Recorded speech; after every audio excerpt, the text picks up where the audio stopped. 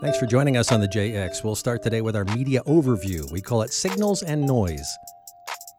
Our Signals and Noise panel is two people who know, love, and teach media. Christopher Lucas is an assistant professor in the Communications, Media, and Cinema program at Southern Oregon University. Chris, welcome back.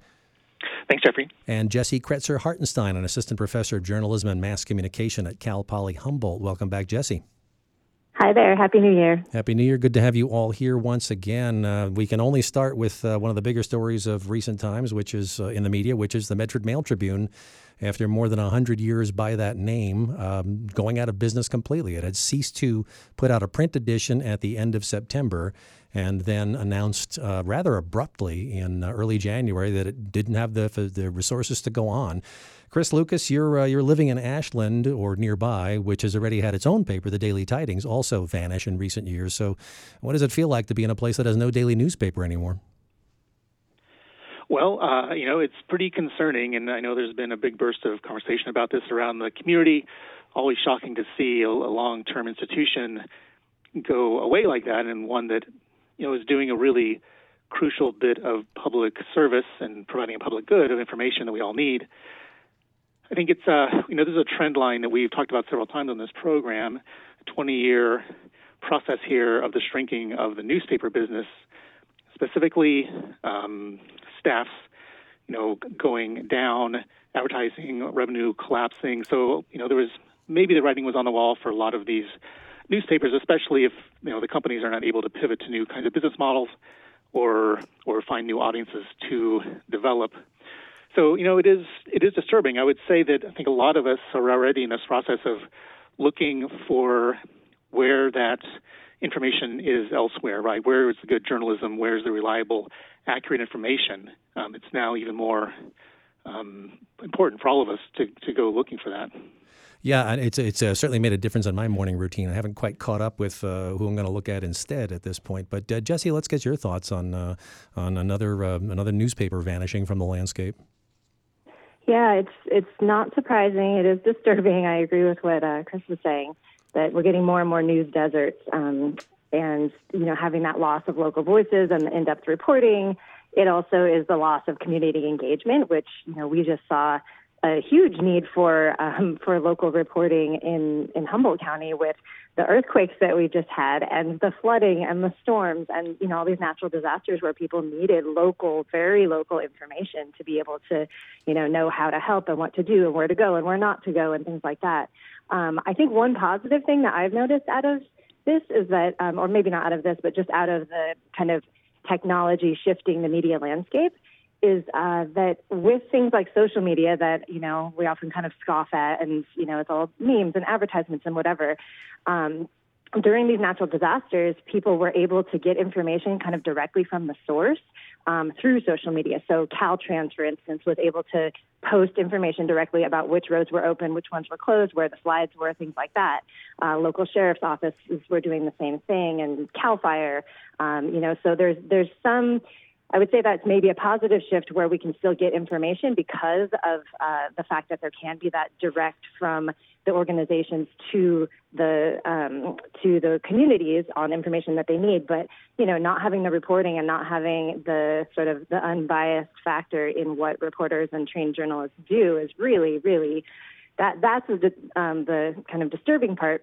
I want to point out one other positive thing, though, that I'm sort of obviously trying to focus on the positive today. I know that the Daily Courier up in Grants Pass plans to expand their operations down into Jackson County, which I think is great. And they're even talking about hiring reporters from the Mail-Tribune. Have done so, yes. And then I know also in Oregon, y'all are talking about doing some kind of legislation to actually give tax credit for individuals who are supporting local journalism. And then there's also the Local Journalism Sustainability Act, which is a federal bill which hasn't gone anywhere, but it has been introduced. It's still sitting in committee, but that would be federal legislation to give tax credits to folks who are actually, subscribing to and supporting local journalism. So maybe there's hope there, and I'm going to try to focus on the positives today.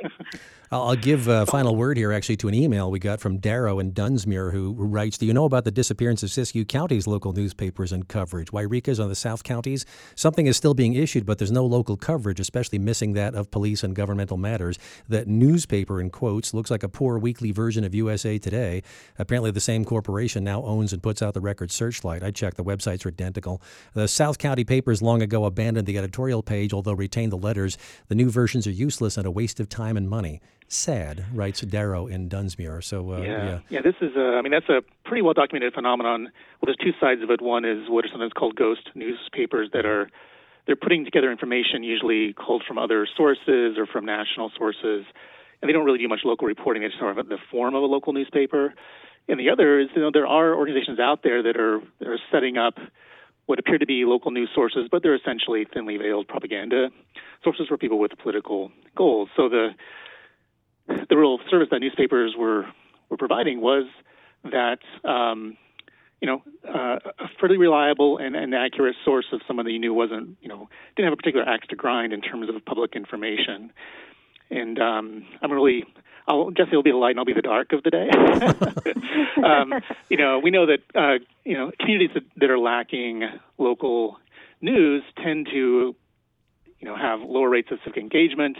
They show higher rates of political polarization, and even corruption costs go up because there isn't anybody really watchdogging what's going on in local public finance and those kinds of things. So, well, definitely, we're gonna need something like that or some kind of flow of information of these vital local issues. And I think it's out there. There's ways to do this, but there's going to be a period of adjustment for sure. Indeed. It's basically we got newspapers handed down from previous generations, and we're not handing them off to the next. So new habits will form for sure. And they have already, obviously, in an age of lots of broadcast news. This is Signals and Noise on the Jefferson Exchange. We're talking to our regular panelists, Jessie Cretser-Hartenstein from Poly-Humboldt and Christopher Lucas from Southern Oregon University. Let's change issues and talk about one thing that maybe a lot of us hadn't thought about until the debacle in the U.S. House over so many votes to pick a speaker before they finally picked Kevin McCarthy on, I think, the 15th ballot. But the fact that in that period when the House was not officially organized, the cameras from C-SPAN got to pan all over the place. Jessie, pick up the ball here. Yeah, so it was exciting times in the world of media where, in the limbo time before we had the Speaker of the House, I should start by saying it is not a rule that they are allowed to be in there. C-SPAN actually requests this every 2 years during this time of the changeover of Congress, and they request to be able to have their cameras in there because they're usually just they're usually taking the feeds that are being controlled by Congress. So it's we're kind of had this sneak peek at what was going on in there, which was fascinating and kind of crazy, and people were really tuning in a way that they hadn't before because of the drama of it. You were seeing what was going on behind the scenes instead of just seeing those wide-angle shots of whoever was at the podium. And, as I said, very controlled, very kind of sterile, pretty boring, to be honest, for most people, unless you have a vested interest in it. So, people were starting to tune in and kind of wanting to see the real side of it. And I think it was kind of extraordinary and kind of great. Not just that more people were getting engaged, that might not otherwise be, but that there was the transparency factor. That, we have the fourth estate. We talk about how we in this country get to have and share information freely, but only to some degree, right? If the government is controlling which cameras can be in there and what shots are being taken, then we really don't have transparency. And I don't know how much that's going to necessarily support democracy directly, though I think it will, but I think it absolutely will have a positive effect on the voters, on the population, right? To be able to get a full scope of the information and just have more information about who's in there, what they're doing, what they're saying, and what's going on behind the scenes. So I think that's fabulous. And I know a lot of people actually, turned to or even found out about these things from social media, not from actually watching C-SPAN because of, just the virality of the whole thing. So it's been exciting. We actually watched only one round of balloting, and it was the one just before the final one. So we got to see Mike Rogers starting to lunge at Gates from Florida, and then got to see what bad lip reading made of that a couple days later. So this truly was a media event. Chris, your take? I'm probably one of the few of the nerdy types who does watch C-SPAN on the regular, and the numbers that were reported out of C-SPAN is not usually, Nielsen does not track the numbers of C-SPAN, but the number of people watching C-SPAN at any given moment is probably numbering in the tens of thousands. And then through that week, the numbers started to creep up. So by those kind of penultimate votes and so forth, apparently they're up to almost 1 million people watching, and that's just kind of remarkable for something that's usually pretty static and non-drama as the U.S. House of Representatives. I'm really fascinated just in kind of the evolution of C-SPAN, because a lot of people think C-SPAN is actually a government service or government agency, but of course it's funded by the cable companies, and they just sort of they put out that feed of information. It's been a really steady supply of revenue for them, and they've branched out into other kinds of programming and book TV and all these things that C-SPAN does. But they've really been threatened by the decline of cable viewership. Right, their revenue is going down, and so C-SPAN itself is branching out into now on YouTube, on other kinds of social media, Twitter. They have like 2 million Twitter followers. They have a mobile app. So they're kind of looking, not unlike newspapers, kind of looking for the next version of what they do that won't be as tied to the cable industry.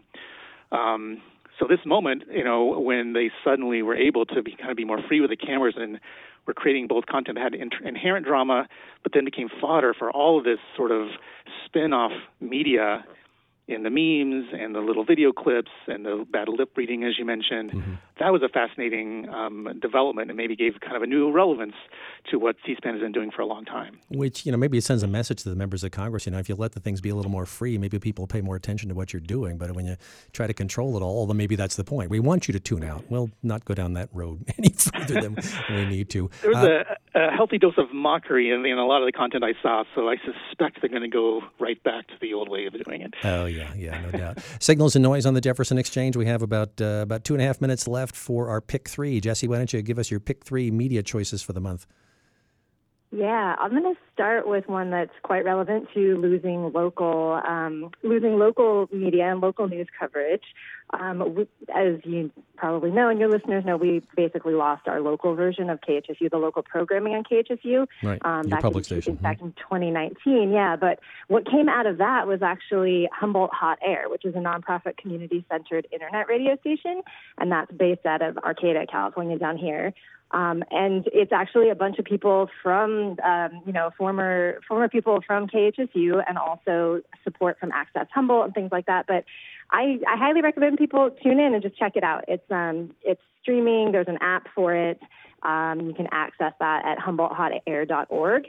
And it is growing and changing, and, it's definitely still in its infancy in some ways. But, I would say check that one out. And then I was excited to see the nominations. This is my second one. Moving on. The nominations for the GLAAD Media Awards. The actual award ceremonies are not coming up for another couple months, but GLAAD Media Awards, of course, are media awards that honor LGBTQ populations and stories and things like that. So that was exciting to see a couple highlights on that, where the White Lotus and Fire Island and the reboot of A League of Their Own and things like that. So check that out.